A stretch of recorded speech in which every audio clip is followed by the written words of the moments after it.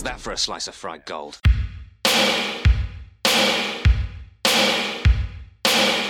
think this is a fucking costume? This is a way of life. I'll be back. Just a flesh wound. I'm not gonna hurt you. I'm just gonna bash your brains. Take your sticking paws off me, you damn dirty ape! I'm sorry, Dave. I'm afraid I can't do that. It's alive! It's alive! It's alive! I guess everyone's entitled to one good scare, huh?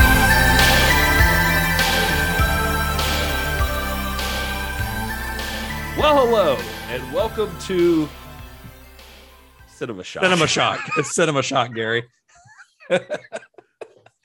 Did you just forget the name of the podcast? The other day when I was watching through the Matrix movies, and I was trying to find our podcast for some reason, and it's not in the Matrix movies, Gary. And I was typing in Psychotronic Film Society again. I was drunk, but I was trying to seek out Psychotronic Film Society. It's a rough life I lead. Anyway, welcome to Cinema Shock. It's the show celebrating the past, present, future.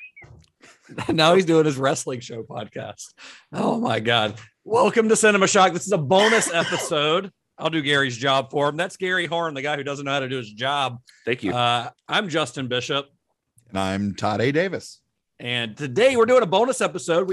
We didn't promise a bonus episode, but we said we might do one. We hinted that there might be one. We alluded that there might be one if we could all get our shit together. We promised you that when we said we're going to go deep inside the Wachowskis, that we would really get deep. So this is part of it. We're Why just make it dirty. Yeah. So if you're a fan of the Matrix franchise, you're probably familiar with what we're talking about today. It probably doesn't come to a surprise to fans of that film. But I feel like this is a movie that doesn't get talked about that much anymore. I mean, it was kind of it was a pretty big deal at the time it came out, but it was very unique at the time. Now there's a lot of stuff kind of like this, like if the Matrix were being produced now in 2021, the studio behind it, Warner Brothers, would go immediately in a post Marvel world. Warner Brothers would immediately go into extended universe mode, just the same way that Disney's doing Marvel or Star Wars. I think that if the Matrix were being released now, Warner Brothers would try to explore and exploit kind of every corner of the Matrix universe that they could. I think they actually accomplished that to a certain extent, with their stuff. I mean, yeah, but the infrastructure wasn't there at the time. Sure, right. You didn't have streaming services and things like that would make doing that kind of thing so much easier. And also, there wasn't a precedent for creating spin-off movies or TV shows and things like that at the time. I was about to say, if you think about even like Star Wars Episode 1, coming out at the same time as the Matrix, that was like the first Star Wars thing in forever, in like 15 years. And they definitely, and it was just about the new 3 episodes that were going to be coming out over the years. Right now you have a Star Wars movie every single year, a new Marvel movie every single year, a new Marvel movie every 3 months. This year. A new Marvel movie every 3 months, and then there's TV shows, and comics and everything. The Wachowskis, of course, would love to have all that, but that was, like Justin said, no precedent for that. Yeah, in the first film, it does tease a lot of potential, both in the world outside of what we see in the film and in the backstory. Morpheus tells the story, but we never see the story. The backstory that leads to the future world that the humans are living in.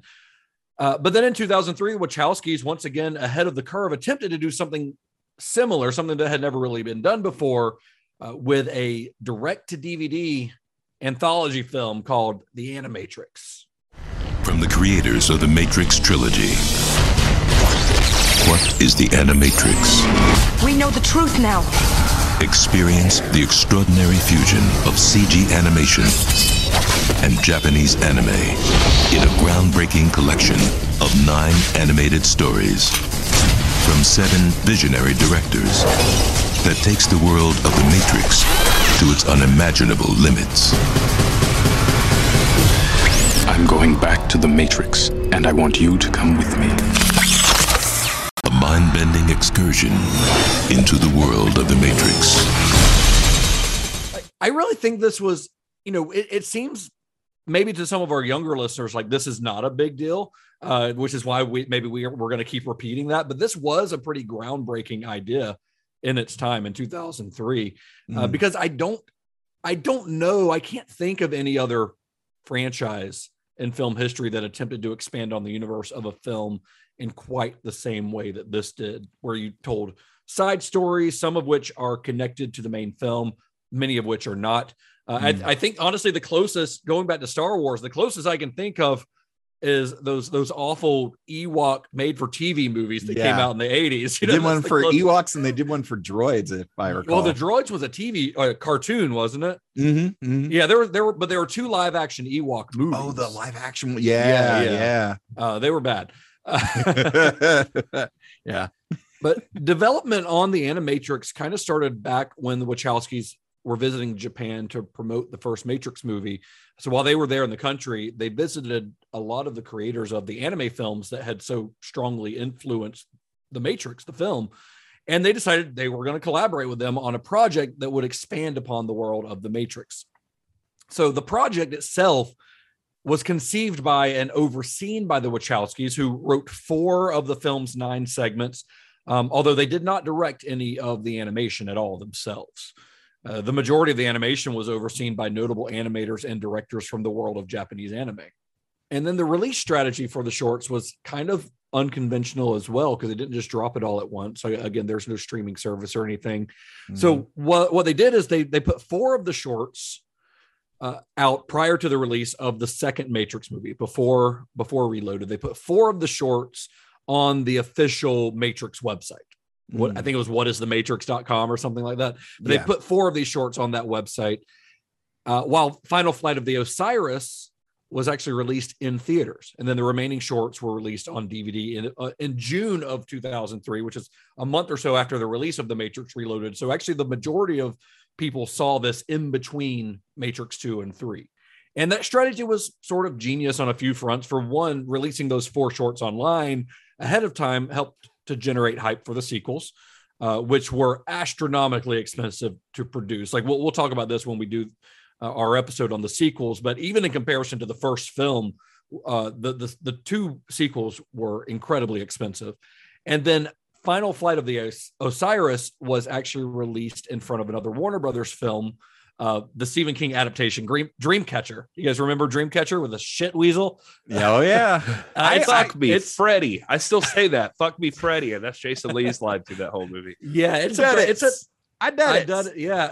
a pretty bad movie. Yeah, it's not good.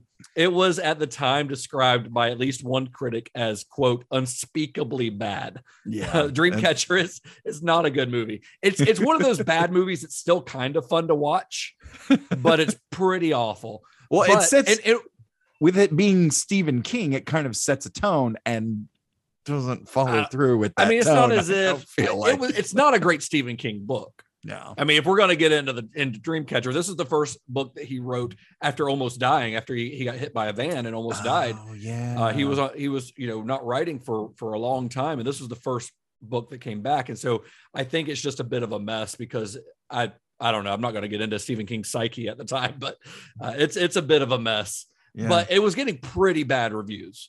So by putting a Matrix tie-in before the film, it was actually able to help boost Dreamcatcher's box office even after it had been panned by most critics and audiences. I went to see it in the theaters pretty much. I mean, I did too.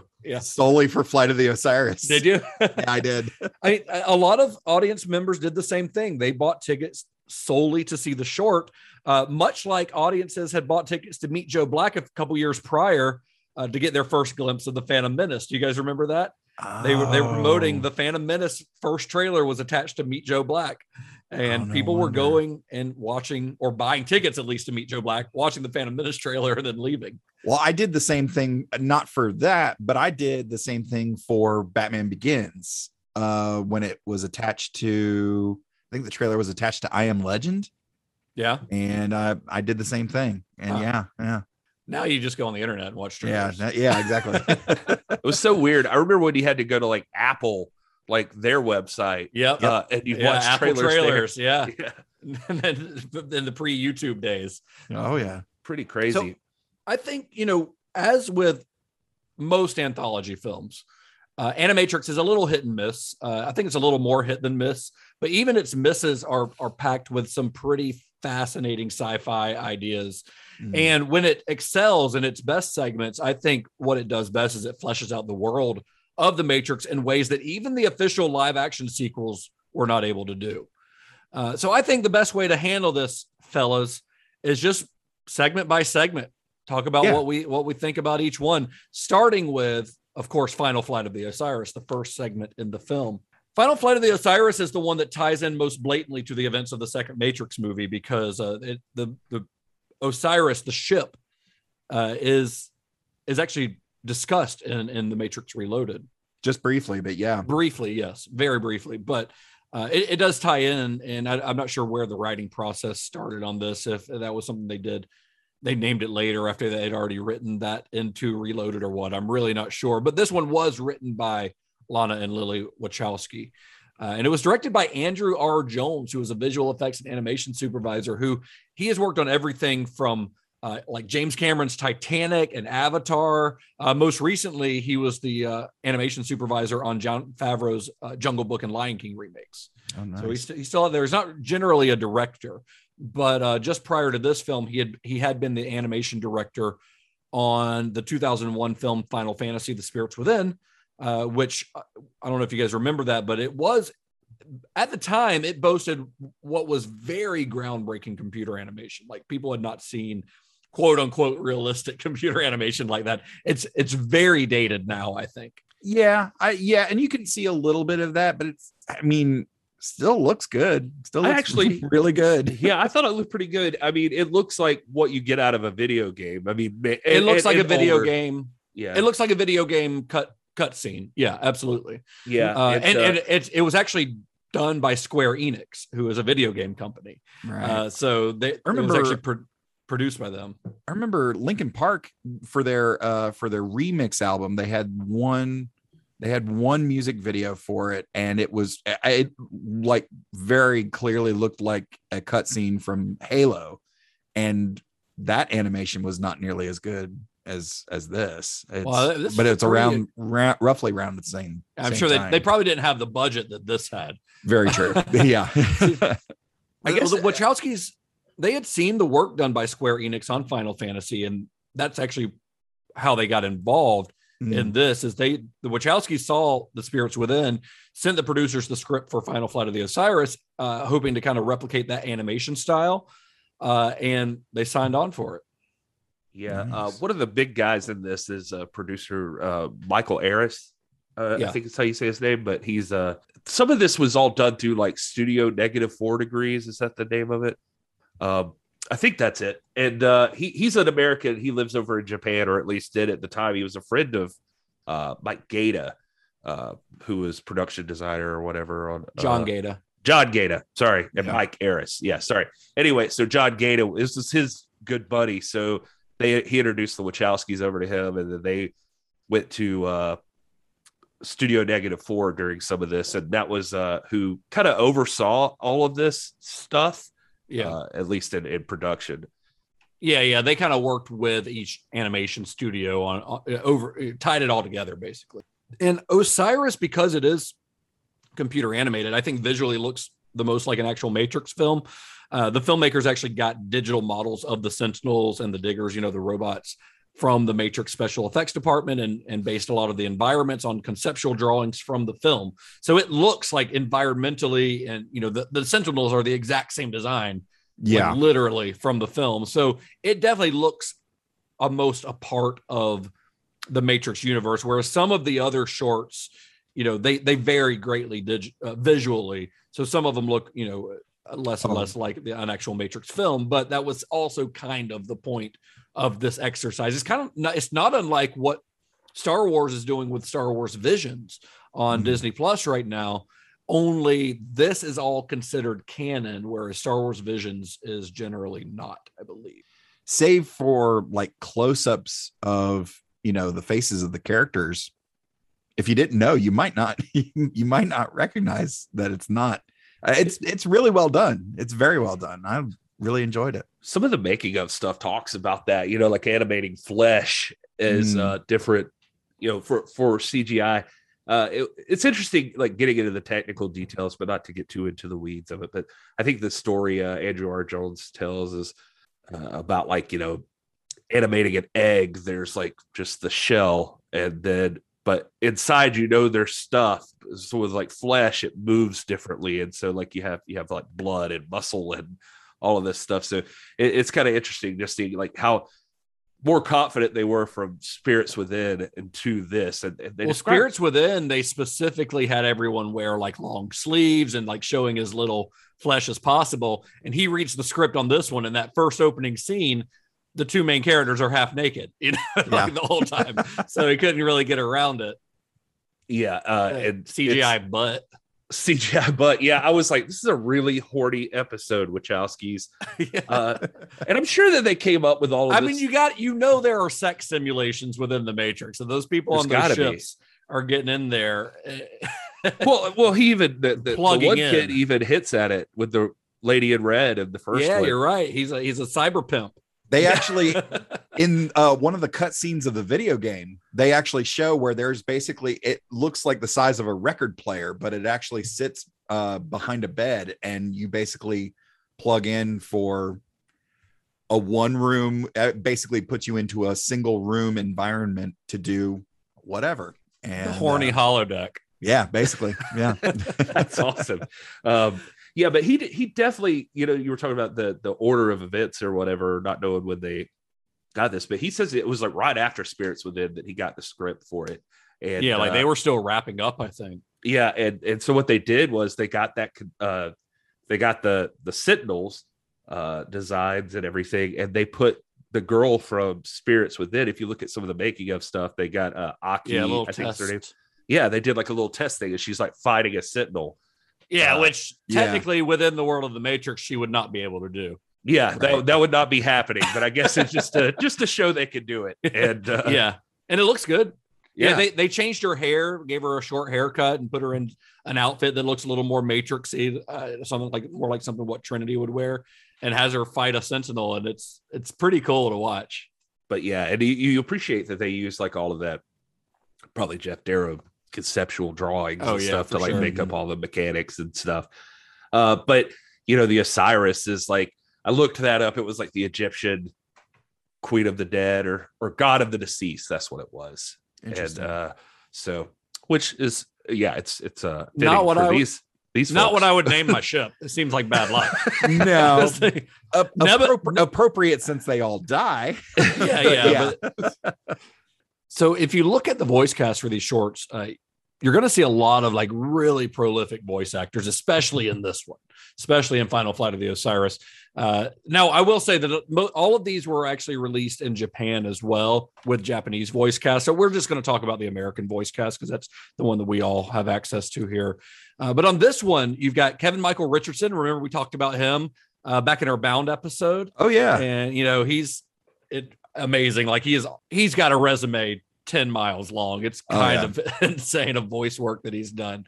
But he plays Thaddeus, the main guy in this one. And then Pamela Adlon plays Ju, which is the female that he's sparring with at the beginning. And she's best known, actually, she's a very prolific voice actor as well. She's actually best known for voicing Bobby Hill in King of the Hill.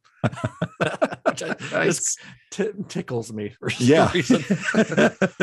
And then you've got John DiMaggio, who is a legendary voice actor.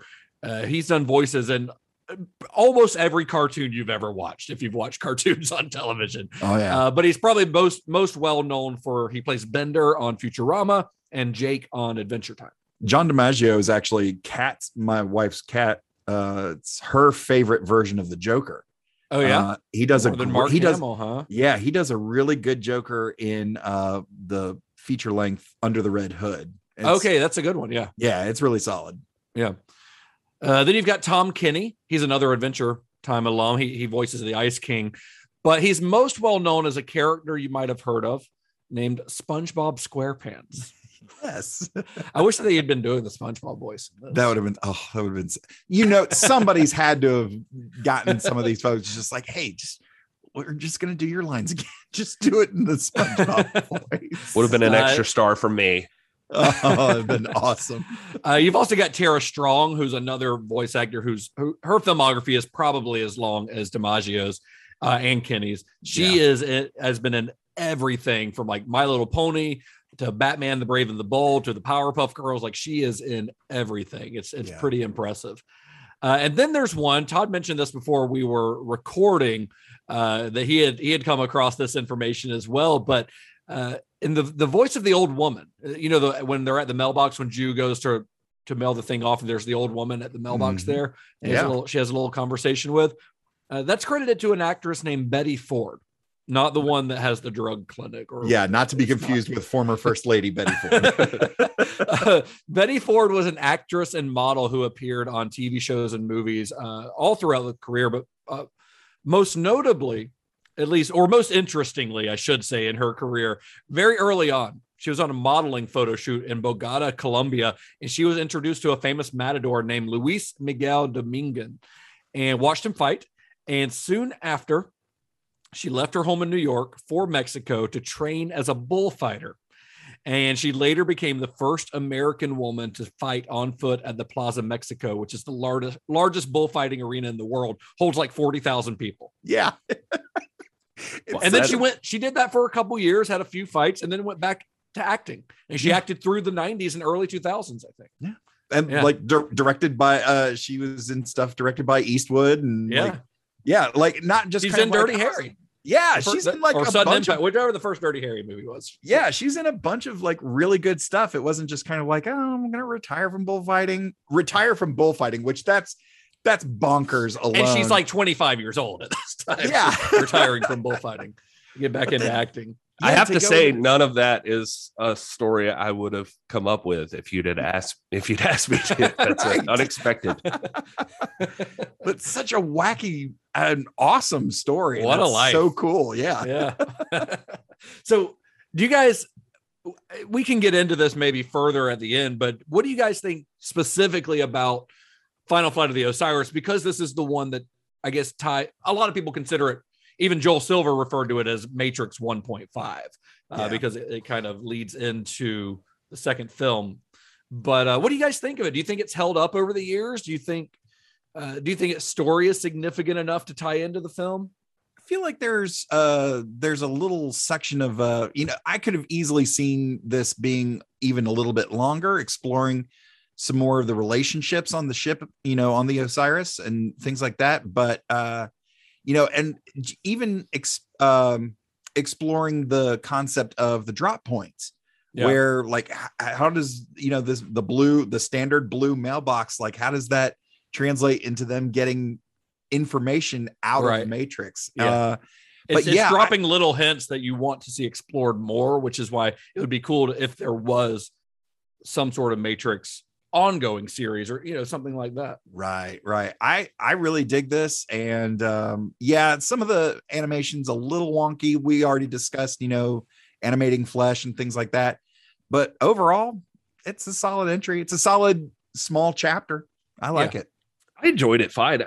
It's funny, the Matrix, one of the things I thought about the original that I don't even know if we got into on the episode now that I think about it, but all of the outside of the Matrix stuff, every time I watched it, I had like a little bit of a feeling of like, this is not the part that anybody wants to see. They want to see the cool shit in the Matrix. And actually in this one, I felt the opposite, because really the only thing you got in the Matrix was her running to the mailbox and them trying to strip each other down with katanas. Right. But she does some cool, like, she has a cool little chase scene in there. That's true. Yeah. There's that, like, her diving off the building thing that's kind of neat. But which Trinity does the exact same move in the Matrix Reloaded, I think. Oh yeah, yeah, pretty much. But I did like the outside of the Matrix stuff in this one. I thought it expanded on it a little bit, like, and everything. You see a lot more of how things work in the real world in this. Exactly. Yeah. It's which you're going to get a lot more of in the Matrix sequels anyway. So right.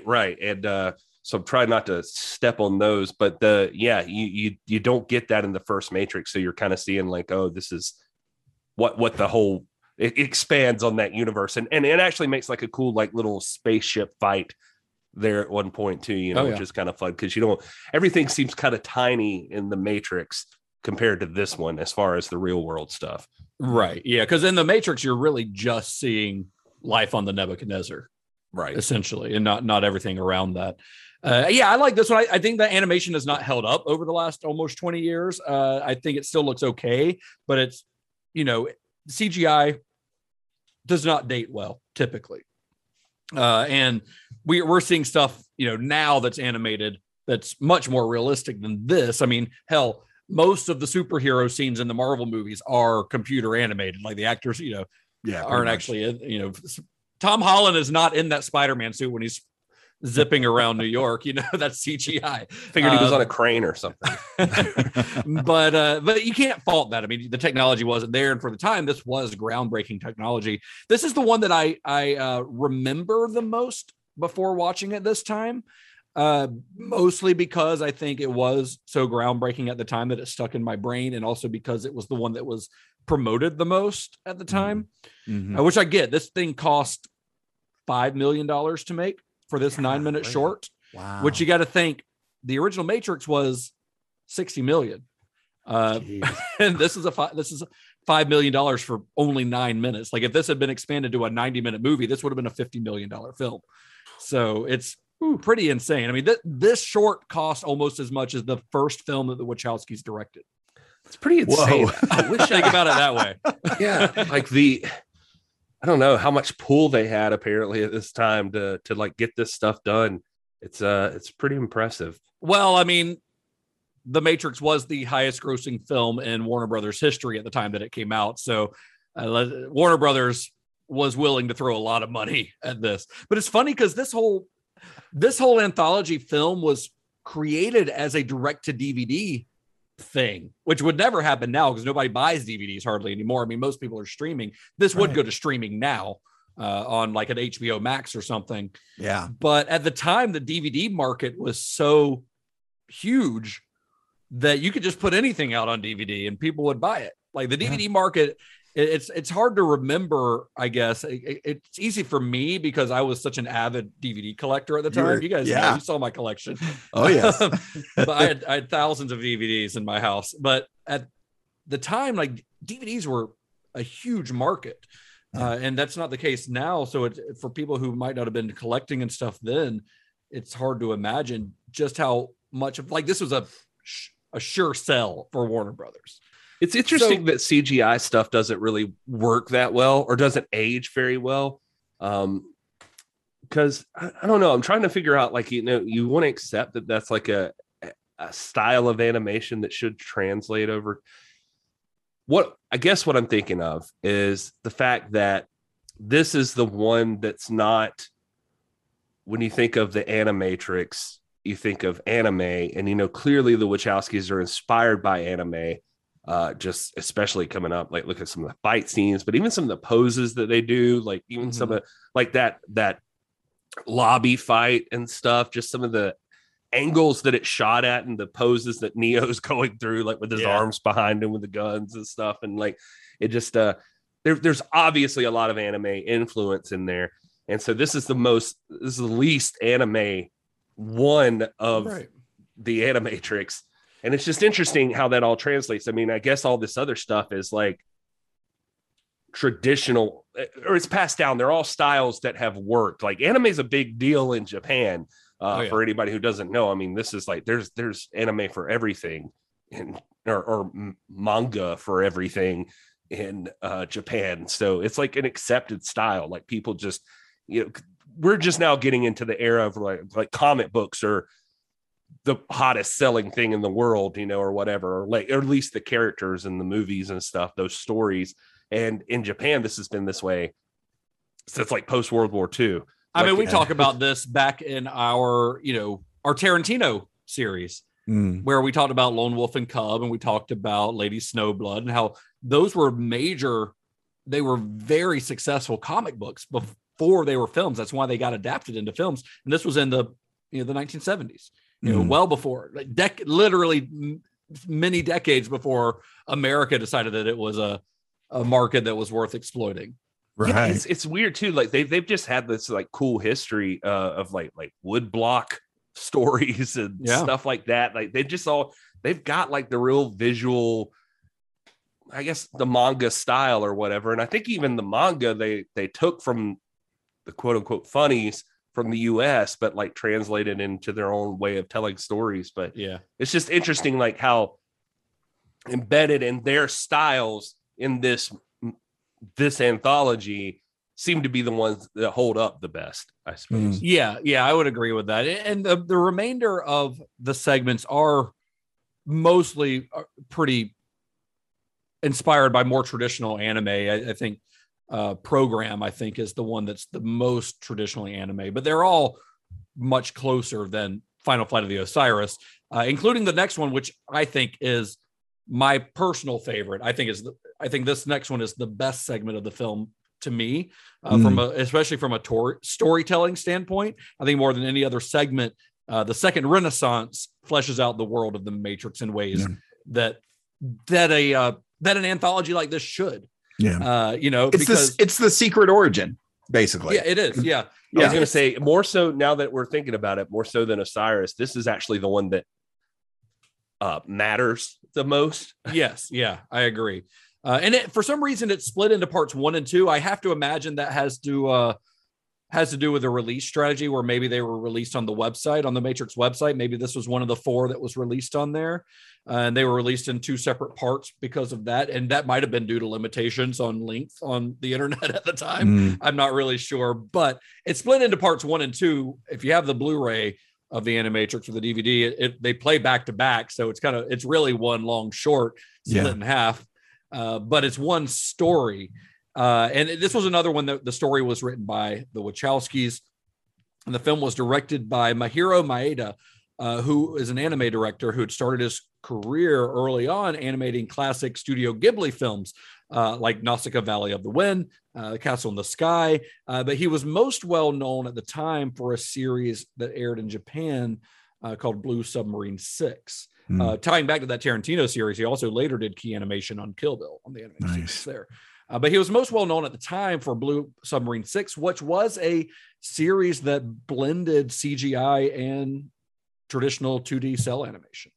That's exactly the point to take from this one. Like, because this one does a great job of blending the two, and even Blue Submarine 6, if you look at like clips from it or watch the movie or whatever, it's even more awkward because it's like all of the ship stuff is CG, and then it's like 3D looking CG, and then the characters are very traditional 2D. But this one does have a lot of CGI in it. Basically, any element in this that's not human, like machines, vehicles, those are all rendered in CG, but they're made to look. They're like colored and lit like 2D cell animation, which you can tell sometimes. Some Futurama actually does that a lot. Where it, when you see the ship, that's CG that they make to look like cell animation, but it works really well in this, I think. It definitely helps blend because, like Gary said, the Blue Submarine 6, it's fairly jarring. It's very jarring to cut back and forth. But it's like you're watching 2 different things. Yeah, and the lighting technique here just really does help blend. It's not until you look shot to shot where you can, here it's digital, here it's ink and paint, but they do a great job of blending it here. And I really love this one. I love the format of it. I love the like newsreel kind of footage. It makes for a very interesting viewing experience, but it's also a very fascinating story. I mean, this is the one that basically fills in all of the story that Morpheus is telling to Neo in the Matrix movie, and it's a fascinating look at it. I think you see the oppression you see the rise of AI, and then how machines, the robots kind of get mistreated, and then them rising up, and you see the scorching of the sky and all this stuff that Morpheus alluded to, and also stuff in between the lines of what Morpheus was talking about, Oh yeah. But it's really cool. I mean, it essentially becomes a story about like class warfare between the humans and the machines, and one writer I was reading about said that I was reading about this short in particular said that this was, it's a story, it's a meditation on class warfare, showing how it's ultimately inevitable and how whoever wins will exploit those who are defeated. And it's a pretty cool short. It's awesome to look at. It also builds a lot of sympathy for the villains of the Matrix, for the machines, something that is going to, I think, plays into the sequels of the Matrix pretty well, because they're more than just faceless evil. There's a lot more going on in the Matrix than what you were told in the first movie. Yeah. And I mean, I'm sure we don't want to get too much into the detail of each one of these story wise, but to see that the machines reached out to mankind through the United Nations, and really tried to have, and were rejected. Really tried to have peaceful coexistence. And it was us who were just like, no, fuck you. Yeah. So I love this one. I mean, I think the animation style is incredible. I love the designs. The robot designs were actually based on a design by Jeff Darrow from a Matrix tie-in comic that he did.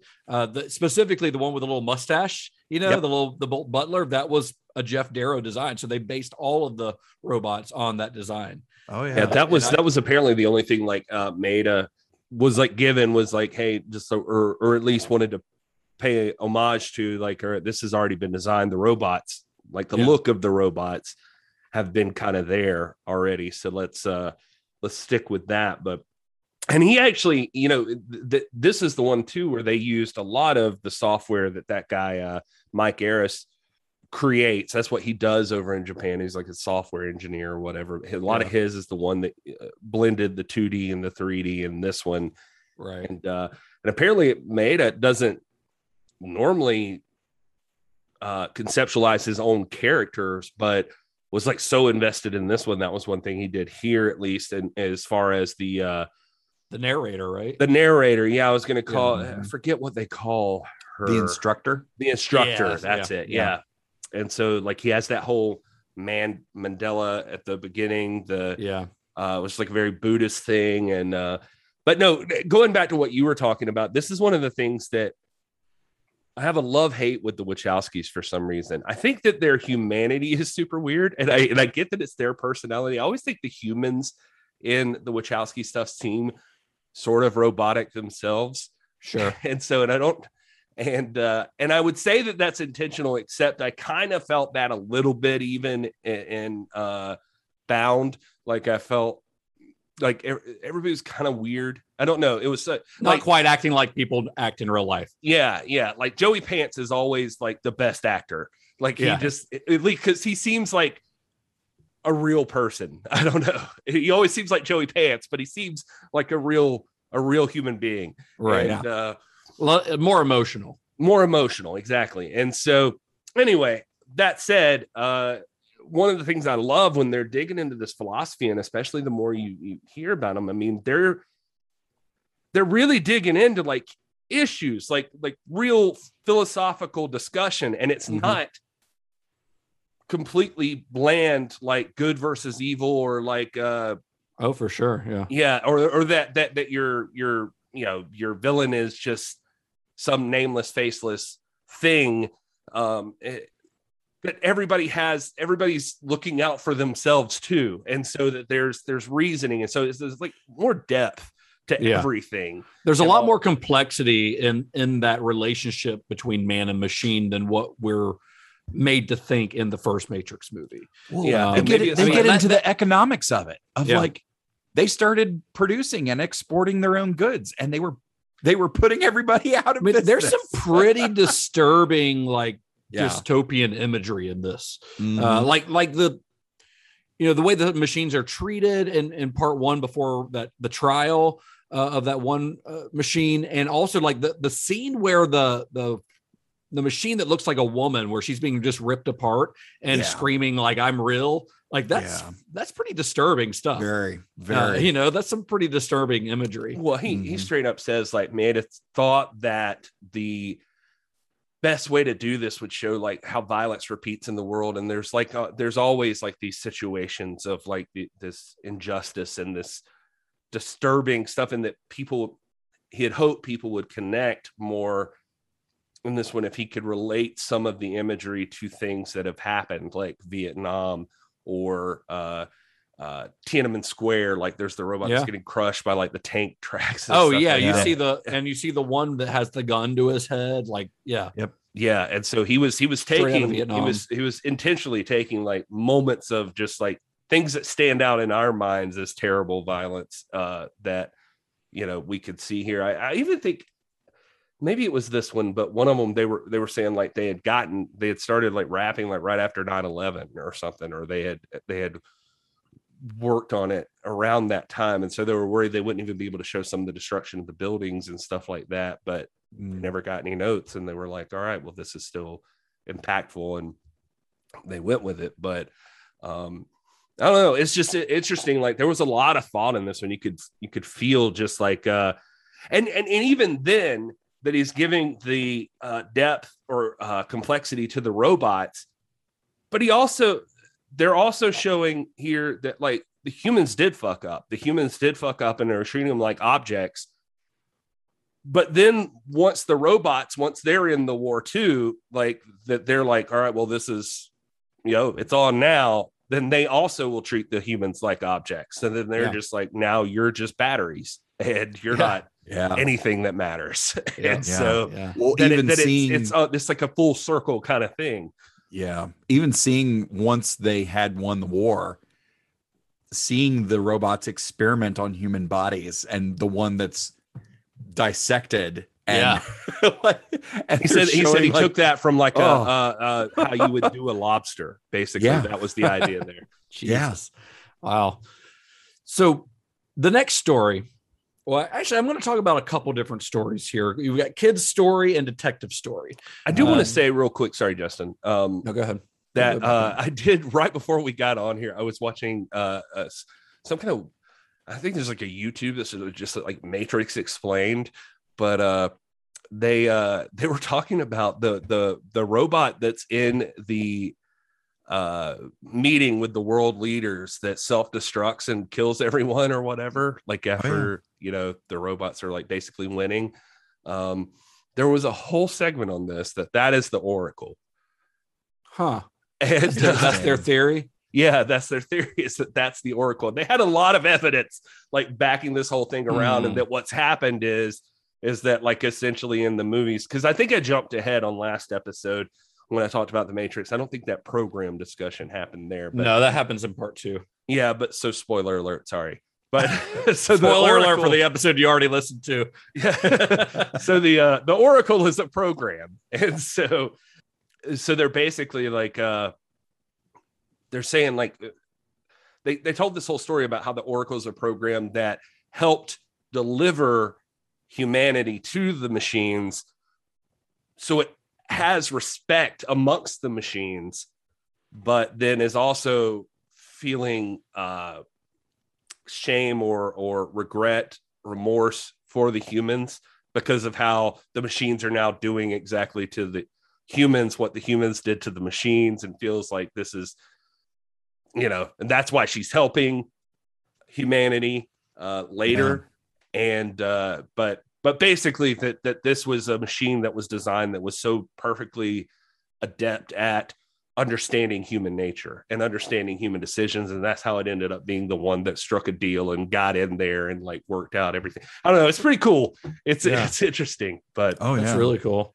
A lot of deep stuff in the Matrix.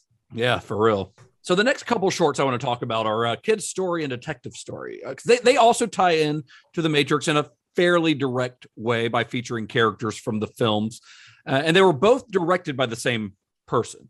His name is, I apologize if I mess his name up, but it is Shinichiro Watanabe. That's that sound right? That feels right. Yeah, sounds. I'm going to stick with Watanabe from here. Yeah, same. Shinichiro Watanabe. Yes, but I'm gonna say just continue with Watanabe from here on as well. But he is known most as the director of Cowboy Bebop.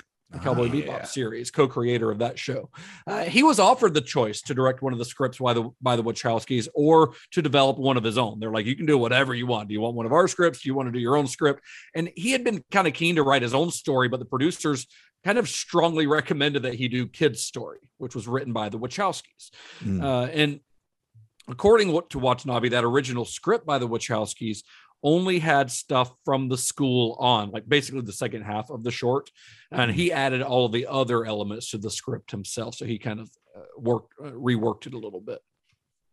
So he was making this one, and he knew it's set in an American high school. He knew nothing about American high schools. American high schools are vastly different from Japanese ones.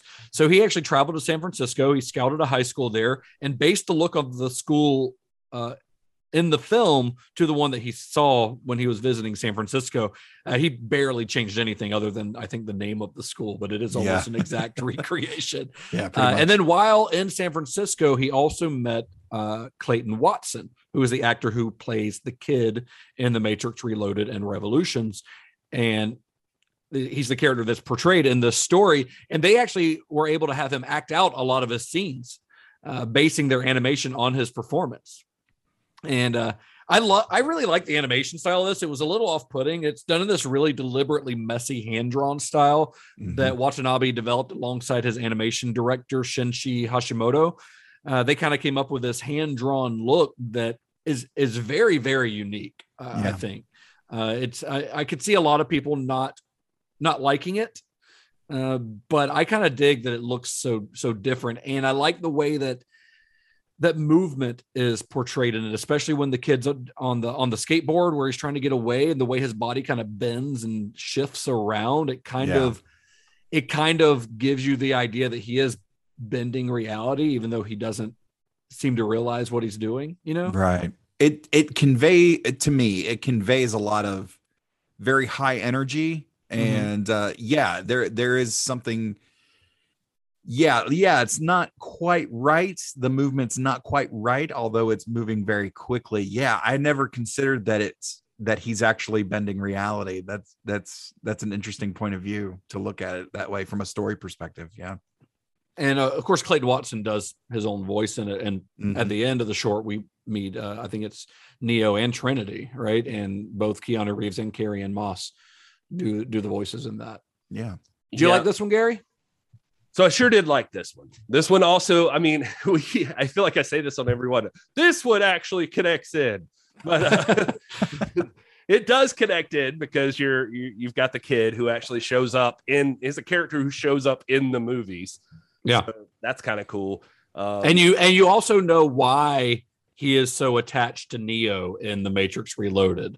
Yeah, because of this story. Yeah, that's a good point. Like, I mean, if you see The Matrix Reloaded, we'll talk about it next week, but they hint that Neo pulled him out essentially, or helped to, but this is the full story of how exactly what happened. Yeah. And there's a lot of, they're taking like elements from the real world. Like you said, the actor, Clayton, they got video of him doing certain things. The skateboarding was done by a guy named Eddie Kim, who is like a YouTuber who does a lot of skateboarding and philosophizing.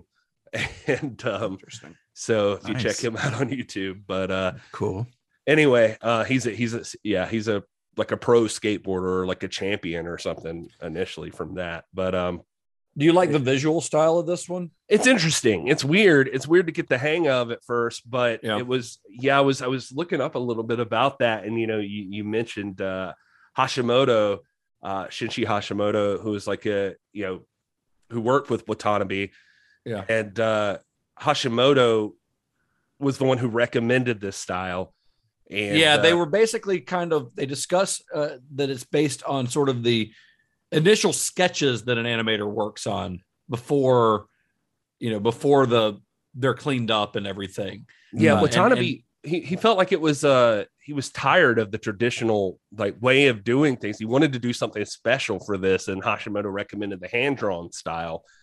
He even says himself he's embarrassed that people think it's something so special that he actually pulled that from old stuff. Like you know, this is the old way of doing things basically. And but Watanabe really loved it because he felt like it was personal to the artist, and like it gives even more uniqueness because like depending on who's doing your animation, you know, it's like a completely unique version of this thing.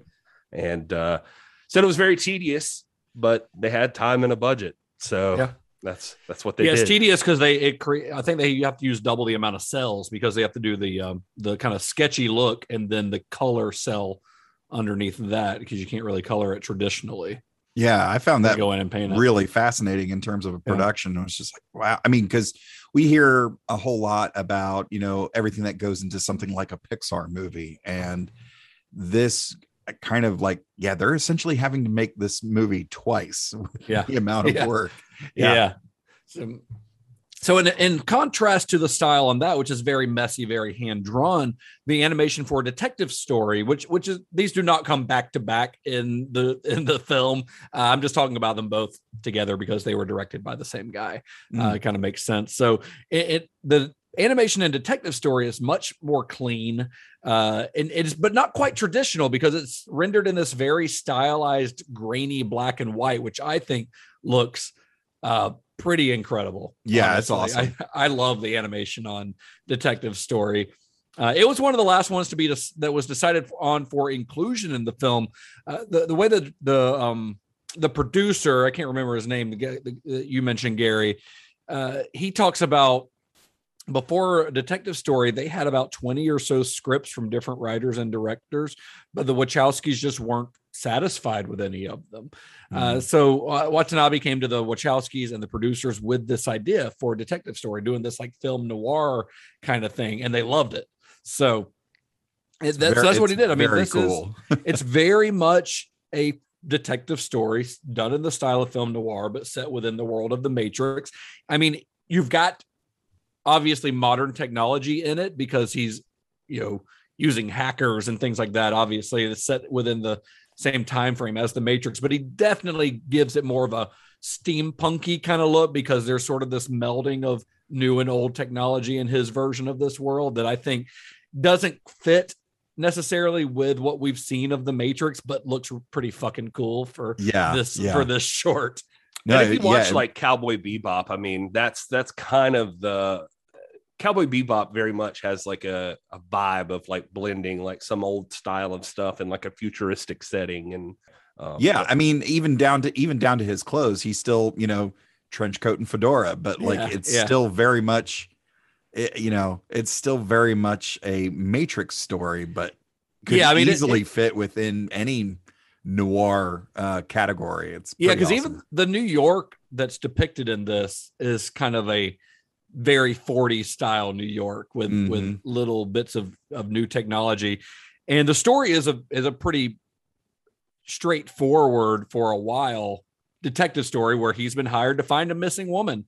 That missing woman just happens to be Trinity, and he just happens to have been hired by the machines, by the agents. So it's a fun little twist that ends in a really cool gunfight on a train that I think is really great. And it's Carrie-Anne Moss again playing playing Trinity. Yeah, which is Watanabe's like big driving factor here. I think he mentioned in one of the interviews like he just really wanted to use Trinity in something. So and even her design, I mean, it's still the same character, but even her design is tweaked just slightly, but it's still like really fresh and looks great. The top, you know, besides the stuff that is directly linked, this is the one that's really kind of special. I really, really enjoyed this one, and there's another one we're going to talk about soon. But we haven't mentioned Don Davis in this a lot, but he was really excited about this one too because he scores, I think, all of this. I think he scores them all, and he gets to do kind of different musical styles for. He was excited to he's like, oh, I get to do like a 1950s noir movie now. Yeah. So the next one we'll talk about is Program. Program was directed by an animator named Takashi Kawajiri, a guy who created an anime called Ninja Scroll, which the Wachowskis were big fans of Ninja Scroll. I'm a big fan of Ninja Scroll. I am not a huge anime guy. Admittedly, I just don't know a lot about that world, but there are some of the bigger titles that I'm familiar with. And for some reason, Ninja Scroll was always one of those to me.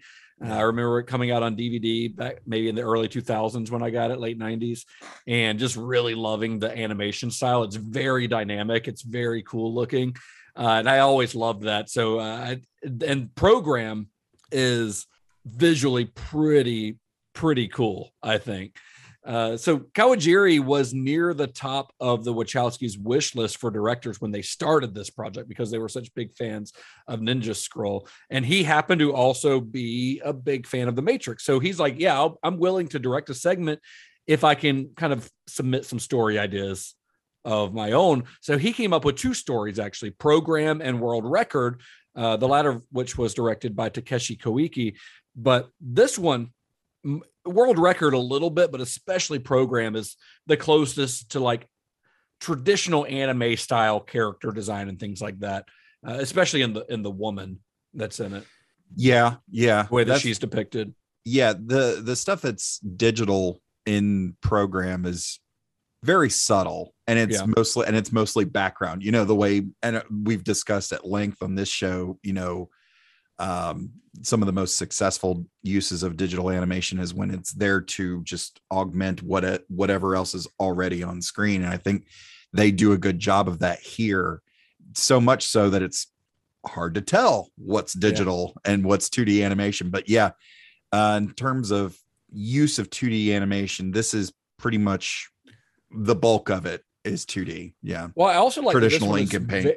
This is not the only one where this is the case, but this is the one where it being a Japanese production adds a lot to it. We're going to talk more about that on probably another one here in a minute. But this one, it's set in, at least the scene or the simulation they're in within or the program they're in within the Matrix, this fighting program is in like a feudal Japan, kind of area. And I really love the look of this one. Like character or story wise, it's not the most interesting. I mean, it raises some fun questions. The idea of what, the Cypher question, would you turn your back on the truth to go back to an easier life kind of thing, which is kind of the conflict of this one. But man, I think visually it's a beautiful short.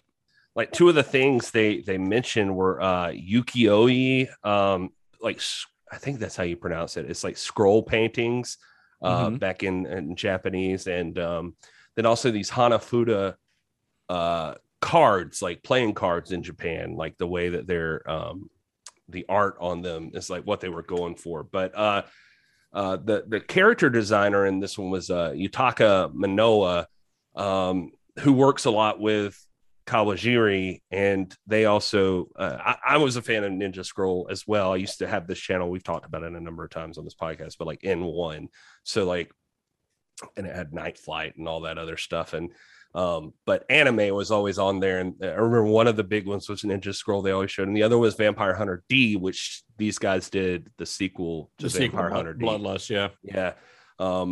So I just like their style a lot. Like he's got a very like he pays attention to this traditional Japanese stuff, but then also like you can tell he's a big fan of Westerns as well. Like he and all of this stuff, he's got like a very John Wayne kind of movie thing. Yeah, there are a couple of moments in this one where they're facing off like they're about to duel, just the way that he frames the characters, where you've got like the hand and kind of hip area of one, the other person in the background, like they're about to duel. It's very Western like. Yeah, I really like this one too. And, this was a cool one for Don Davis as well, because you can't use Prodigy, I think is what he said. You can't use Prodigy in medieval times. Japan. Yeah. So, that's it's a good one. This one's a lot of fun, just seeing that and dealing, like you said, with that story that like Cypher deals with, just the concept of simulations can also be dangerous. Would you want to just stay in them? And interesting. Star Trek's done that too, with the holodeck and such. Oh, yeah. People get. Hey, well, while we're on the subject of Star Trek, Todd. Yeah. Can you tell us in any of these shorts if we've got any Star Trek guys? I'm glad you asked. This list is a bit extensive, but I'll try to get through it as quickly as I can. So we already mentioned Kevin Michael Richardson as Thaddeus. Just really quick, he did some Lower Decks and Star Trek Into Darkness and 5 different Star Trek video games. And then we've got Pam Adlon as Jew. She was in an episode of Next Gen, season 3, episode 4, Who Watches the Watchers. Tom Kenny, aka SpongeBob SquarePants, is the operator on Flight of the Osiris. And he's done 4 episodes, and 4 episodes of Lower Decks, he's portrayed 7 characters. None of them SpongeBob, unfortunately. None of them SpongeBob, although on Lower Decks, it would actually probably fit. Tara Strong has also done 1 Star Trek video game, Orion Pirates, back in 2001. Dwight Schultz as Nanaka in Matriculated, which we haven't discussed yet, but he is known for 1 character in the Star Trek universe, and that's Lieutenant Reginald Barclay, and he's actually played him 6 times on Voyager, 5 times on Next Gen. He was in the First Contact movie in 96, directed by Jonathan Frakes, and 1 video game in 2003. John DeMita as the teacher in Kid's Story was on 1 episode of Star Trek Next Generation. That was season 6, episode 25. Timescape, where he plays a nondescript Romulan. Phil Lamar as Duo in Program. He's done much like Tom Kenny, a bunch of episodes of Lower Decks, playing even more characters. He's done 6 episodes of Lower Decks, portraying 8 different characters, most notably Admiral Freeman, husband of Captain Freeman, father of Ensign Beckett Mariner. And Matt McKenzie as Agent. He's in World Record and Beyond and Detective Story. He's done 2 episodes, 1 of Star Trek Voyager and 1 of Deep Space Nine. Tress McNeil as Kenny in Beyond was in Star Trek Starfleet Academy, the video game from 1997. Terrence T.C. Carson as Clarence from A Detective Story was also in Star Trek Klingon Academy. Back in 2000, Melinda Clark as Alexa, Matriculated, was in the Star Trek Enterprise pilot episode, Broken Bow, that I discussed with Gary Horn on the first episode of Computer Resume podcast, available now wherever you get your podcast. There's the plug. There it is. Playing the Suliban Saren, and it's not Star Trek, but I thought this was interesting. She was also in Spawn in 1997 as Jessica Priest. The movie? The live action movie. Yeah, she plays Priest. Rod Salisbury as Cryon in Matriculated was also in Star Trek Starfleet Command 3 in 2002. And last but not least, Olivia Dabo as Rox in Matriculated was in 1 episode of Star Trek Next Generation True Q, which was season 6, episode 6 in 1992. And that's everybody in Star Trek. One thing I've really learned by these segments of yours, Todd, is how many fucking Star Trek video games there are. There's a ton of video games. Yeah. It's absurd how many video games there are. It's kind of dumb, honestly. Yeah. Well, I think it was a lot of PC stuff. It's a lot of like late 90s, early 2000s nerds video games. Yeah. Made for nerds. I was going to talk about how I remember playing on PC one of the Next Gen games, but now I don't want to talk about it anymore.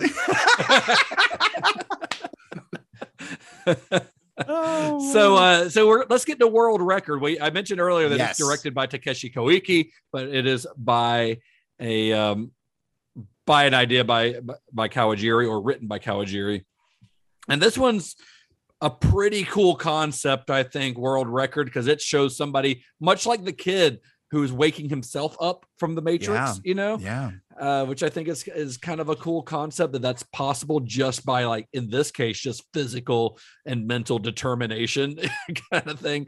But one thing about this one is that I really think the animation style is super cool. I love Koike's character design.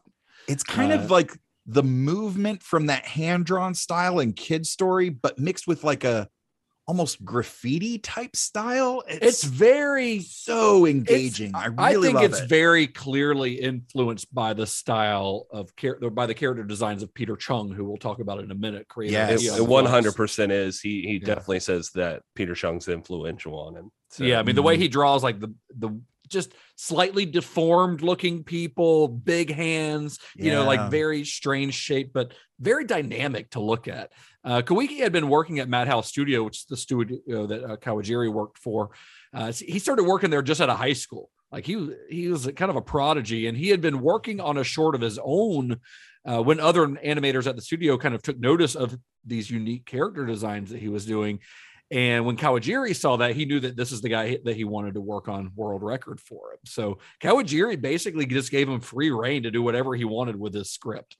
Madhouse is the studio like Manoa and Koike and Kawajiri, all of those guys work for there. All these movies that I was just mentioning before, that's like their studio. But yeah, Koike was like a sort of a student to Kawajiri. And so Kawajiri had been watching him and Kawajiri-san. Yeah, Kawajiri-san. And what he calls him.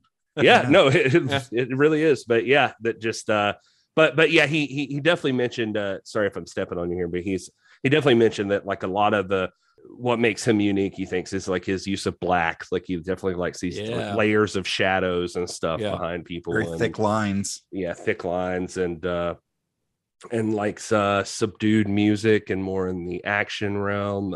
Like it just but yeah, he certainly definitely says Peter Chung, like he loves Peter Chung's work. Mm-hmm. It was the Wachowskis' idea to have him fall at the end.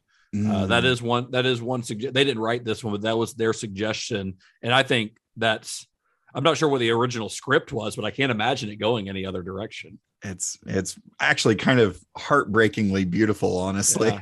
Yeah, they said that it makes me think of the speech that Morpheus is giving Neo right after Neo's first time in the construct, and he talks. Morpheus talks about the first who was actually able to free himself from the Matrix, and I think that speech, along with World Record and what I think will happen in Matrix 4, is more experiencing the life and adventures of folks who have been able to free themselves from the Matrix, and how that builds an early resistance. But that's my personal opinion on what I think Matrix 4 will be. Well, I like that idea because it's definitely a unique. I mean, the kid kind of gets there, but like Neo keeps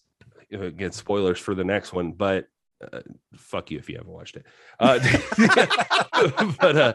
and we appreciate all of our listeners. Neo keeps telling the kid that you freed yourself, but there's definitely like Neo's involved. But Neo guy is, Neo's definitely like talking to him. This guy is just straight up, like Justin said, just like physical will and mental determination and whatever. Like he is it's like it's literally like a mind over matter kind of situation, Yeah, he's like, he's just on a different plane. And he said the initial wasn't you're talking about the original script. He said originally the script wasn't focused on the race. Gotcha. And so then those guys were like, the Wachowskis kind of had that idea to like make that the bookends of it basically, or something, like that. That kind of thing. I think it was, I think it was a very good idea.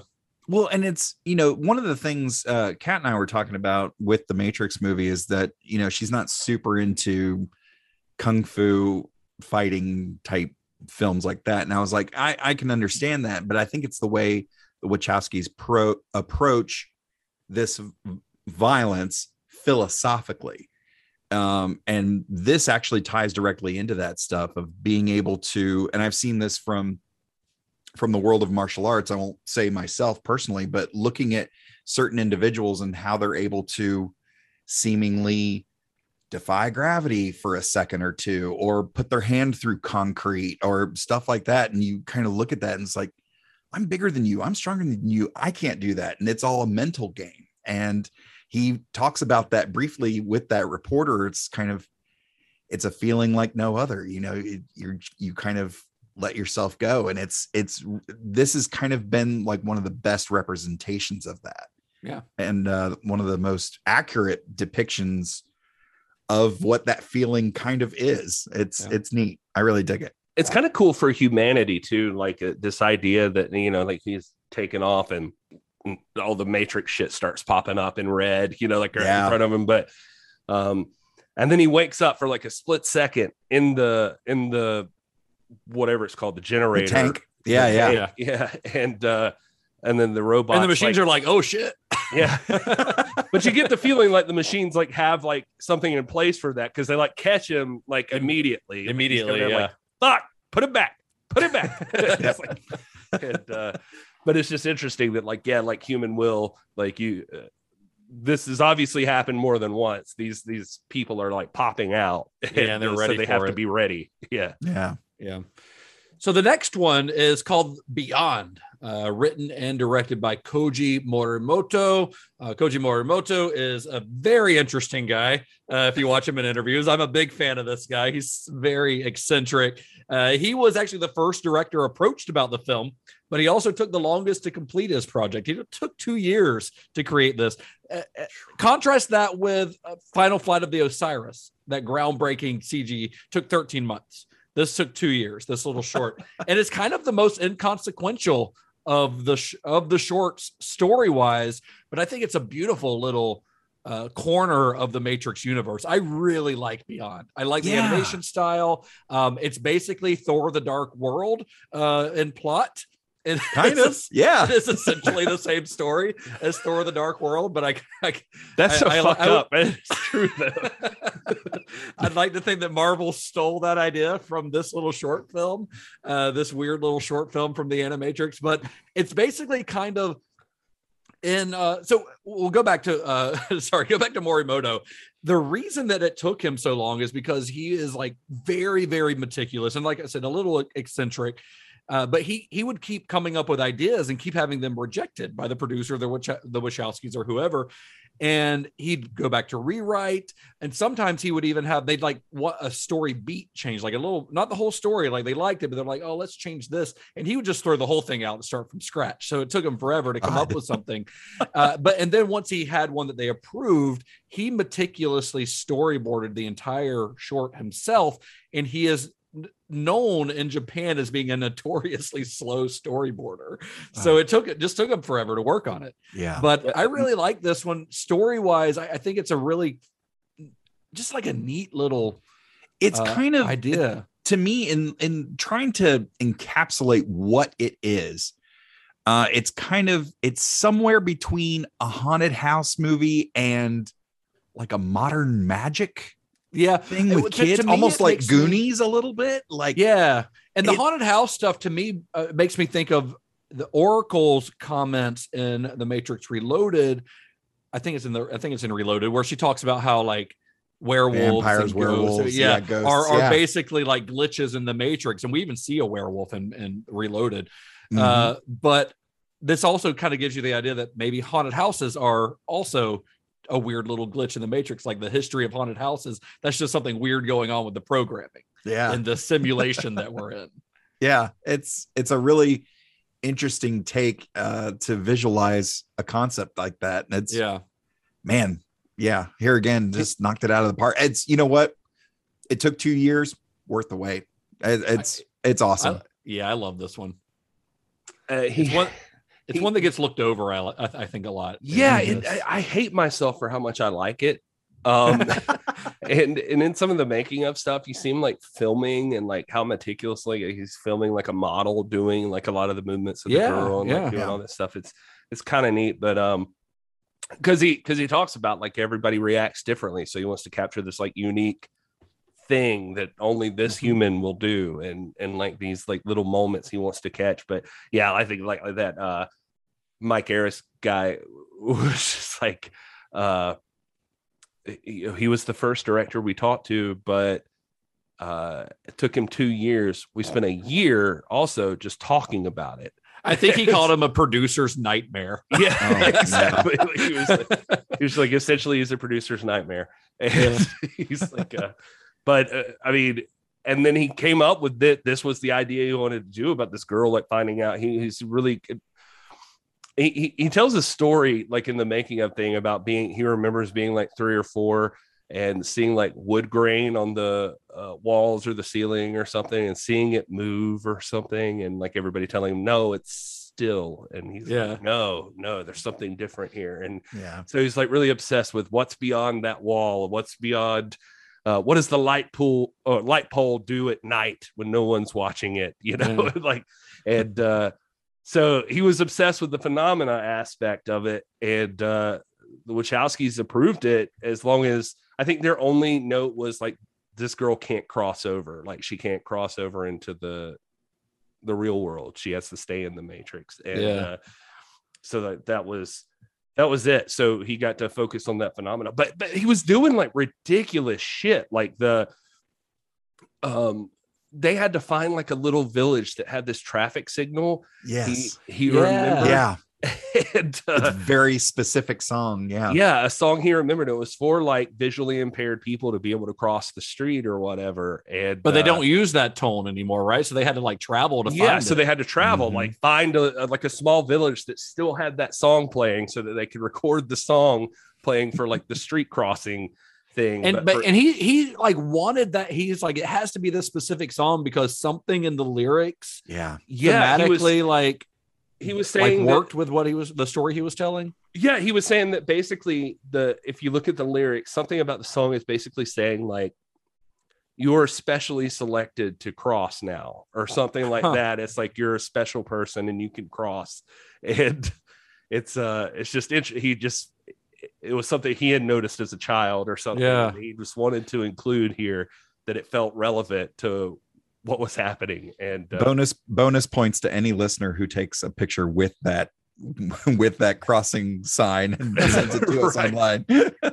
It's just he's a weird dude. And he is. I like him. Takeuchi talks about it. It was just like, oh, he's so good, like people, he's notoriously long at doing these things.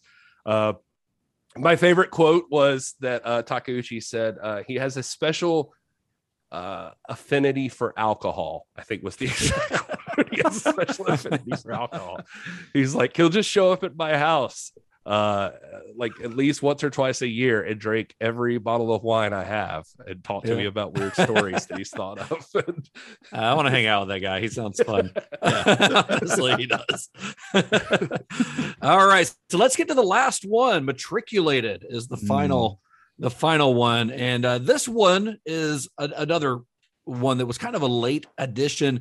It was so scheduling conflicts had caused one of the Animatrix directors to have to drop out, which left the project short one director. So the Wachowskis actually recommended Peter Chung, who was the creator of Aeon Flux. Peter Chung has a long history in animation. He was one of the key animators on Rugrats, for an example, but Aeon Flux was kind of like his creation. And Aeon Flux, I don't know if you guys have seen it. I used to watch it back in the late 90s on MTV. I thought it was incredible. I didn't realize this until looking back at it, that it was not very popular at the time, not as far as critically, but as far as like it didn't have a big following or it didn't get a lot of ratings and things like that. I think it was very ahead of its time. This guy created Charlize Theron. Yeah. Thank you for your service, sir. No, he talks about that like Rugrats is like actually the genesis of Aeon Flux. Is like there's so many things that he wanted to do, but Rugrats was kind of limited because they're like little kids with their squat, short legs, Yeah, they can't do a whole lot. And so he designed something that was like very opposite. And it sounds like you watched the same thing, but like Todd McFarlane's a big thing on this. He's like talking about what they decided to do with comics. Like he looked to Peter Chung as like he was doing that same thing with animation, that like he took extra long limbs and big hands and like just weird bodies, weird lips too. Everyone's got weird lips in his animation. Oh yeah. Well, and you can really see that to take it a step further especially in some of those early, like in the first 100 issues of the Spawn comic book, and then bleeding over into the Spawn HBO animated series. You see a lot of that in animation influence. Yeah. And Peter Chung, he had a little bit of an advantage because he came onto the project fairly late. So he was pretty much given free reign to do whatever he wanted story-wise, because they just had to get something done. The problem with coming in so late is that he had very little time to complete it. But I think the final product does not look like something that was rushed to completion at all. I really love this segment. I've always really liked Peter Chung's animation style, his character design. I mean, these characters look straight out of Aeon Flux, but it's a little more polished. I mean, this is a few years later in technology, but he's also got some CG in there. Like the machines in this are CG, but they're not quite as 2D cell animated looking as the ones in the Second Renaissance, but they don't stand out like a sore thumb, I don't think, like they could. But I also just love the story of this one. I think this is one of the most thought-provoking of any of the shorts, because it's essentially about humans trying to convert machines to fight for humanity and sort of creating a matrix for machines. It gets very psychedelic. It's very, very odd, very out there, but I think it's it's a really fascinating concept. It really is. It really is. Yeah. He definitely said that, like, his idea was like, what if a machine entered a human's dream, like just that's very, very apt. Yeah. And the machines, the way he creates them, they're not the design of the machines that we see in any of the Matrix movies. They're very different, but the way that they're designed, you do get a little bit of humanity out of them. Like they don't have eyes necessarily, but they kind of do. Like the main one that that they're converting, that they have to rescue, he I don't know his gender, but that robot he kind of has these two little like camera things that kind of give him the look of eyes, so it creates some sympathy in it. Even though I don't know, it's a really, really interesting short. I think I really like this one, and it gets very strange, but it's a very, I think the animation's very dynamic and very just fun to watch.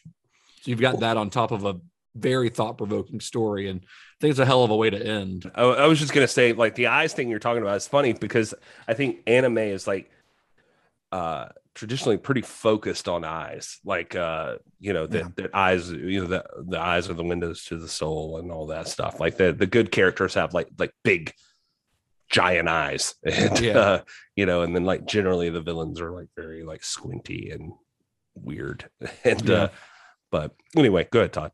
Well, I was just going to say, in reading the book Understanding Comics by Scott McCloud, he talks about iconography and being able to identify with something that, the more specific something is, the less you're actually able to identify with it. And in looking at the artwork, the character design, the human character designs are pretty specific. We've got about half a dozen characters, and they all have very specific looks. Whereas the robot that they are trying to convert doesn't speak, so doesn't have a specific voice, and its, for lack of a better term, face is so minimalistic in its features that I think it's actually it's actually easier for the audience to maybe identify with the robot than it is the humans, because you're able to, it's really the robot story. Yeah, it's the robot story. So, while this isn't my favorite of the 9 films, like, it's a really fascinating exploration in viewer psychology and how we perceive ourselves and project ourselves onto, the perceived villain. And it's learning about humanity and all that stuff. And what it's shown is some of the basic influences and drives of humanity, the idea of love and curiosity and pursuit and all that stuff. It's a fascinating exploration. I really enjoy it. So you said this is not your favorite. It's not my favorite either, but it's up there for me. I think the Second Renaissance is probably my personal favorite overall.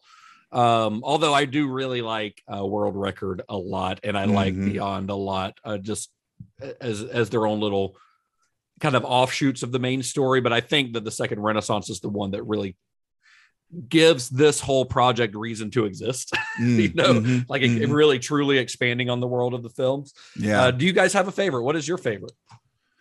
I am really fond of Detective Story. I really dig it. Yeah. The aesthetic, the music, even the look, and we've discussed it at length already, so I won't recount, but like, man, it strikes a chord with me. I really dig it. I love all of these, but if I had to nail down just good. One, some are better than others, but they're all pretty, like, varying degrees of good. I'd never watched the Animatrix before. You'd never seen it before? No, I've never seen it before. Oh, really? Yeah. So I was impressed with how much I actually liked each one. It made me legitimately think like we should totally do like a evolution of anime or some sort of story for like people like us who maybe don't watch anime all the time. Yeah. To like get to like what is the essential, like what's the travel guide to getting from then to now. Yeah. The essential viewing. Yeah. I'd be into that. That might be a future series we work on. But if I had to pick one, gun to head, I guess, I mean, I think Renaissance is Second Renaissance is probably just the most interesting, just because you get the story. But I actually really liked Kid Story. I dug it. Cool. And not the least of which is like, I think even in the grave, his name is Michael Karl Popper, and I actually am a big fan of Karl Popper, who's a philosopher, and oh wow, I didn't know secretly like reading, and so like that like I popped for that at the end. I was like, oh, he's Karl Popper, and that's cool. And but yeah, I think Kid Story actually is because it's just so weird, and just I don't know, I enjoyed watching it. It's kind of interesting to me, and unfortunately, reviewers didn't like that, but that's too bad. But they didn't like that one. Yeah, I saw some negative stuff on Kid Story. Yeah, so I wasn't planning necessarily on doing this since this is a bonus episode. But do you guys have any further viewing? Do you know anything you would pair with this one or something? It didn't dawn on me until we were actually talking about it, because part of the reason I chose Detective Story is I think it would be in the style of the old films that you would watch in the cinema that would have a cartoon ahead of them. Yeah. I kind of would love, which is what they did with Final Flight of the Osiris. Yeah, exactly. I kind of like the idea of maybe seeing a Detective Story ahead of either one, really, of the Blade Runner films. I think that would be a really nice similar aesthetic. Yeah. Neo noir. I mean, it's a future noir in Blade Runner, but and that would work really well. I don't know how you dance around not mentioning like heavy metal or something. Yeah, as far as another anthology film, I think heavy metal is a pretty good choice. I thought immediately of Batman Gotham Knight.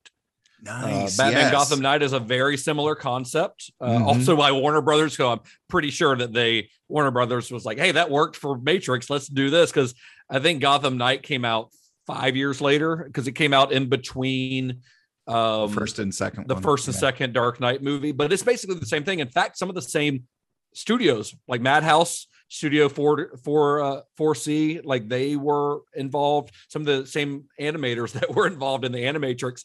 I remember at one point, when around the time it was released, like people were actually, it was a blatant comparison to the Animatrix. People were calling it like the Batamatrix, like it's like 5 or 6. It's not as many segments. I think it's 5 or 6 of them. Yeah. Animated Batman stories by different, mostly Japanese animation studios. Although they were all written by like comic book guys like David S. Goyer, Brian Azzarello, Greg Rucka, guys like that wrote the segments. But I was going to say, I can't see Christopher Nolan giving anywhere close to a shit. Oh no, I don't think he was involved at all with this.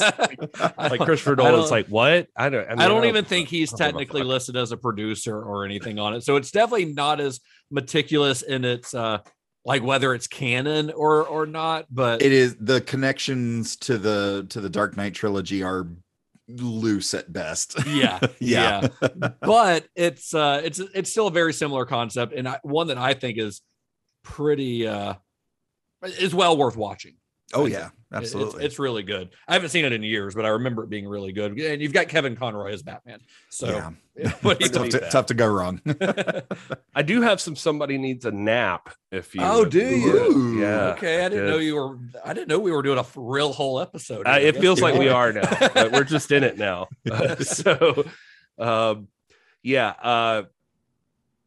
Because despite how hard you try to wake up from the Matrix, some of the people you'll tell them they need to take a nap. I just made that up on the spot. You're welcome. Good job. Congrats, Gary. This is from Tara M for Murder. Says terrifying nightmare from which the only escape is turning off the TV. Makes you think animation itself is evil. Has lots of interesting parts, cool images, tinges of humanity, whatever you want to call it. Rob says 1 star, 90% embarrassing garbage with one fun story about how the robots revolted.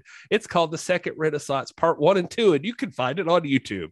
Skip the embarrassing underwear woman with a sword story and the awful heroic Matrix by suicide story, which is something we haven't discussed. Wow. Yeah. That was one of the things people hated. Right. Carl Hudson says backstory theories and metaphors explained from the Matrix universe, written by what seems like a horny 14-year-old trans kid on Tumblr. Wow. Some of it is impressive, but it's boring, awful, and not something I wish was an official part of the Matrix universe or a film released by a studio. Just mostly a complete mess, especially so when your best short is the one that can inspire people to kill themselves so they can wake up in the Matrix. In my opinion, that's a dangerous message, especially considering this universe's place in culture, appealing to young, misunderstood men. And then finally, Made Geeky says, this is one of the most 90s edgelord things I've ever had the honor of watching in a very long time. Most of the writing was lackluster and boring. Only one of them added anything interesting or original to the lore. All but one of the ones that had interesting ideas failed miserably at executing them. All but 2 of them had half-naked women for literally no reason. Time is not an excuse for any of these failings. I've seen clever writing and good character work done in 10 minutes, so there's no reason that these should fail. I don't understand how someone could be given the entire Matrix sandbox to play in, and the best they could do is this. Well, I don't think I watched the same movie as that person. But, I mean, those are rough. But when it came out, I remember the reviews being generally pretty good. And it made a decent amount of money. I mean, it sold, like we said, DVDs were booming at the time. And it sold like 2.5 million copies, made $68 million in sales revenue. So that's not too shabby, for a movie that could have been pretty bad if it had not been executed as well as this one. Because this concept could go either way. We've seen plenty of anthology films, whether animated or not. Even, we talked about Heavy Metal. Some of those, not all of those are winners. Everything in Heavy Metal is not a winner. And same with like Creepshow or any other anthology movie. I just watched VHS 94 and they're all, pretty decent, but none of them, they're not all like blowing your mind. And so this could have gone the other direction, but I think it's a pretty cool experiment that worked out pretty well for the Wachowskis and for Warner Brothers. And I would honestly like to see more of it. I think with stuff like Netflix, I think HBO Max would be the place for it since that's Warner Brothers. But if they wanted to do a series like what Disney's doing with Star Wars or what they're doing with Marvel stuff, that they could expand upon the world of the Matrix in ways that aren't explicitly linked to like Neo and Trinity and Morpheus's saga, do something more akin to like Mandalorian. That's Mandalorian season 1, I should say. That's a little more on the outskirts of the story, but still expanding upon the universe. Do you think if Matrix 4 is as successful as it could be, we might get that? I guarantee you the conversations are happening. Because when something makes that kind of money, people always look for ways for it to make even more money for them. Hell, they're working on a John Wick spinoff series. Keanu Reeves isn't involved. He doesn't need to be. because the world of those films is fascinating enough to spawn its own stories. And The Matrix is clearly the same situation. I mean, there are hundreds of stories you could tell within the world of The Matrix, whether it's the real world or The Matrix itself. This is 9 of them, but there's a lot of different directions you could go in with these. That's exactly what people should be. I mean, that's what streaming services and studios are looking for. I mean, just what can we mine the most stories from? And really with The Matrix, I mean, you even have to wonder, shit, man, it could be Westworld for that matter. Like it could just be like, what reality does this person choose to like? Like, could you put a Western in The Matrix? Could you, like all of that stuff, like it doesn't have to be. I mean, clearly there's programs, as we saw from Program, where you could be in like ancient Japan or whatever, but like there's what if somebody was put into one of those programs unknowingly and that was just their reality? Right. There's like literally no limit to the amount of settings and scenarios that you could create within The Matrix. And then, there's plenty of world outside of it to pull from as well. Yeah, for sure. Well, that's about all I got for this episode. This is a bonus episode that I think is going to be about the length of a regular episode, but there was a lot to talk about with the Animatrix. There's a lot of conversation. This world is a very rich world to deep dive into. So we'll be back next week with a regular episode in this series with The Matrix Reloaded and The Matrix Revolutions. We're going to talk about those as a single episode, single story, because if you've seen the movies, they are basically one big movie cut in half. Yeah. the first one certainly does not wrap anything up at all. So that's how we're going to discuss them here. So do you guys have where do you guys want to let our listeners know to find you on the internet? Matt, this is Gary Horn. I got excited about it. You're right up on that mic. What else are you excited to share with the listeners, Gary? This is pro like wrestling, a show or something? Oh yeah. I mean, at TIPW show. He doesn't need to promote it on here because his show is so much more popular than this one that he feels that it's unnecessary. No, it's not that. It's just AVP. Always be promoting. Well, listen. I mean, the thing is honestly what I'm thinking about is like we're planning like a relaunch of This Is Pro Wrestling because it's kind of been dead for like a few months now because we've been doing actual stuff and. Like, I mean, I, that even sounded jerky. Like, I mean, just we've been doing other projects. And so, like, we're trying to figure out how to make our own thing. And still, since the National Wrestling Alliance has taken everything we were doing, and it's now just within their realm and sphere, like, how do you make another thing again outside of that, basically? Stay tuned, at TIPW show. Stay tuned for that, I guess. Todd, if you like Star Trek, you can follow me as I host a rotating panel of guests, and we discuss the entire Star Trek franchise in chronological order for fans new and old. It's called Computer Resume Podcast, and it's available wherever you get your podcasts. And you can follow me at Mr. Todd A. Davis on all of the socials, and the show is at Computer Resume on all of the socials. All right, I am at Justin_Bishop, Twitter, Instagram, Letterboxd. Find the show at Cinema_Shock on Twitter and Instagram, or find us at cinemashock.net.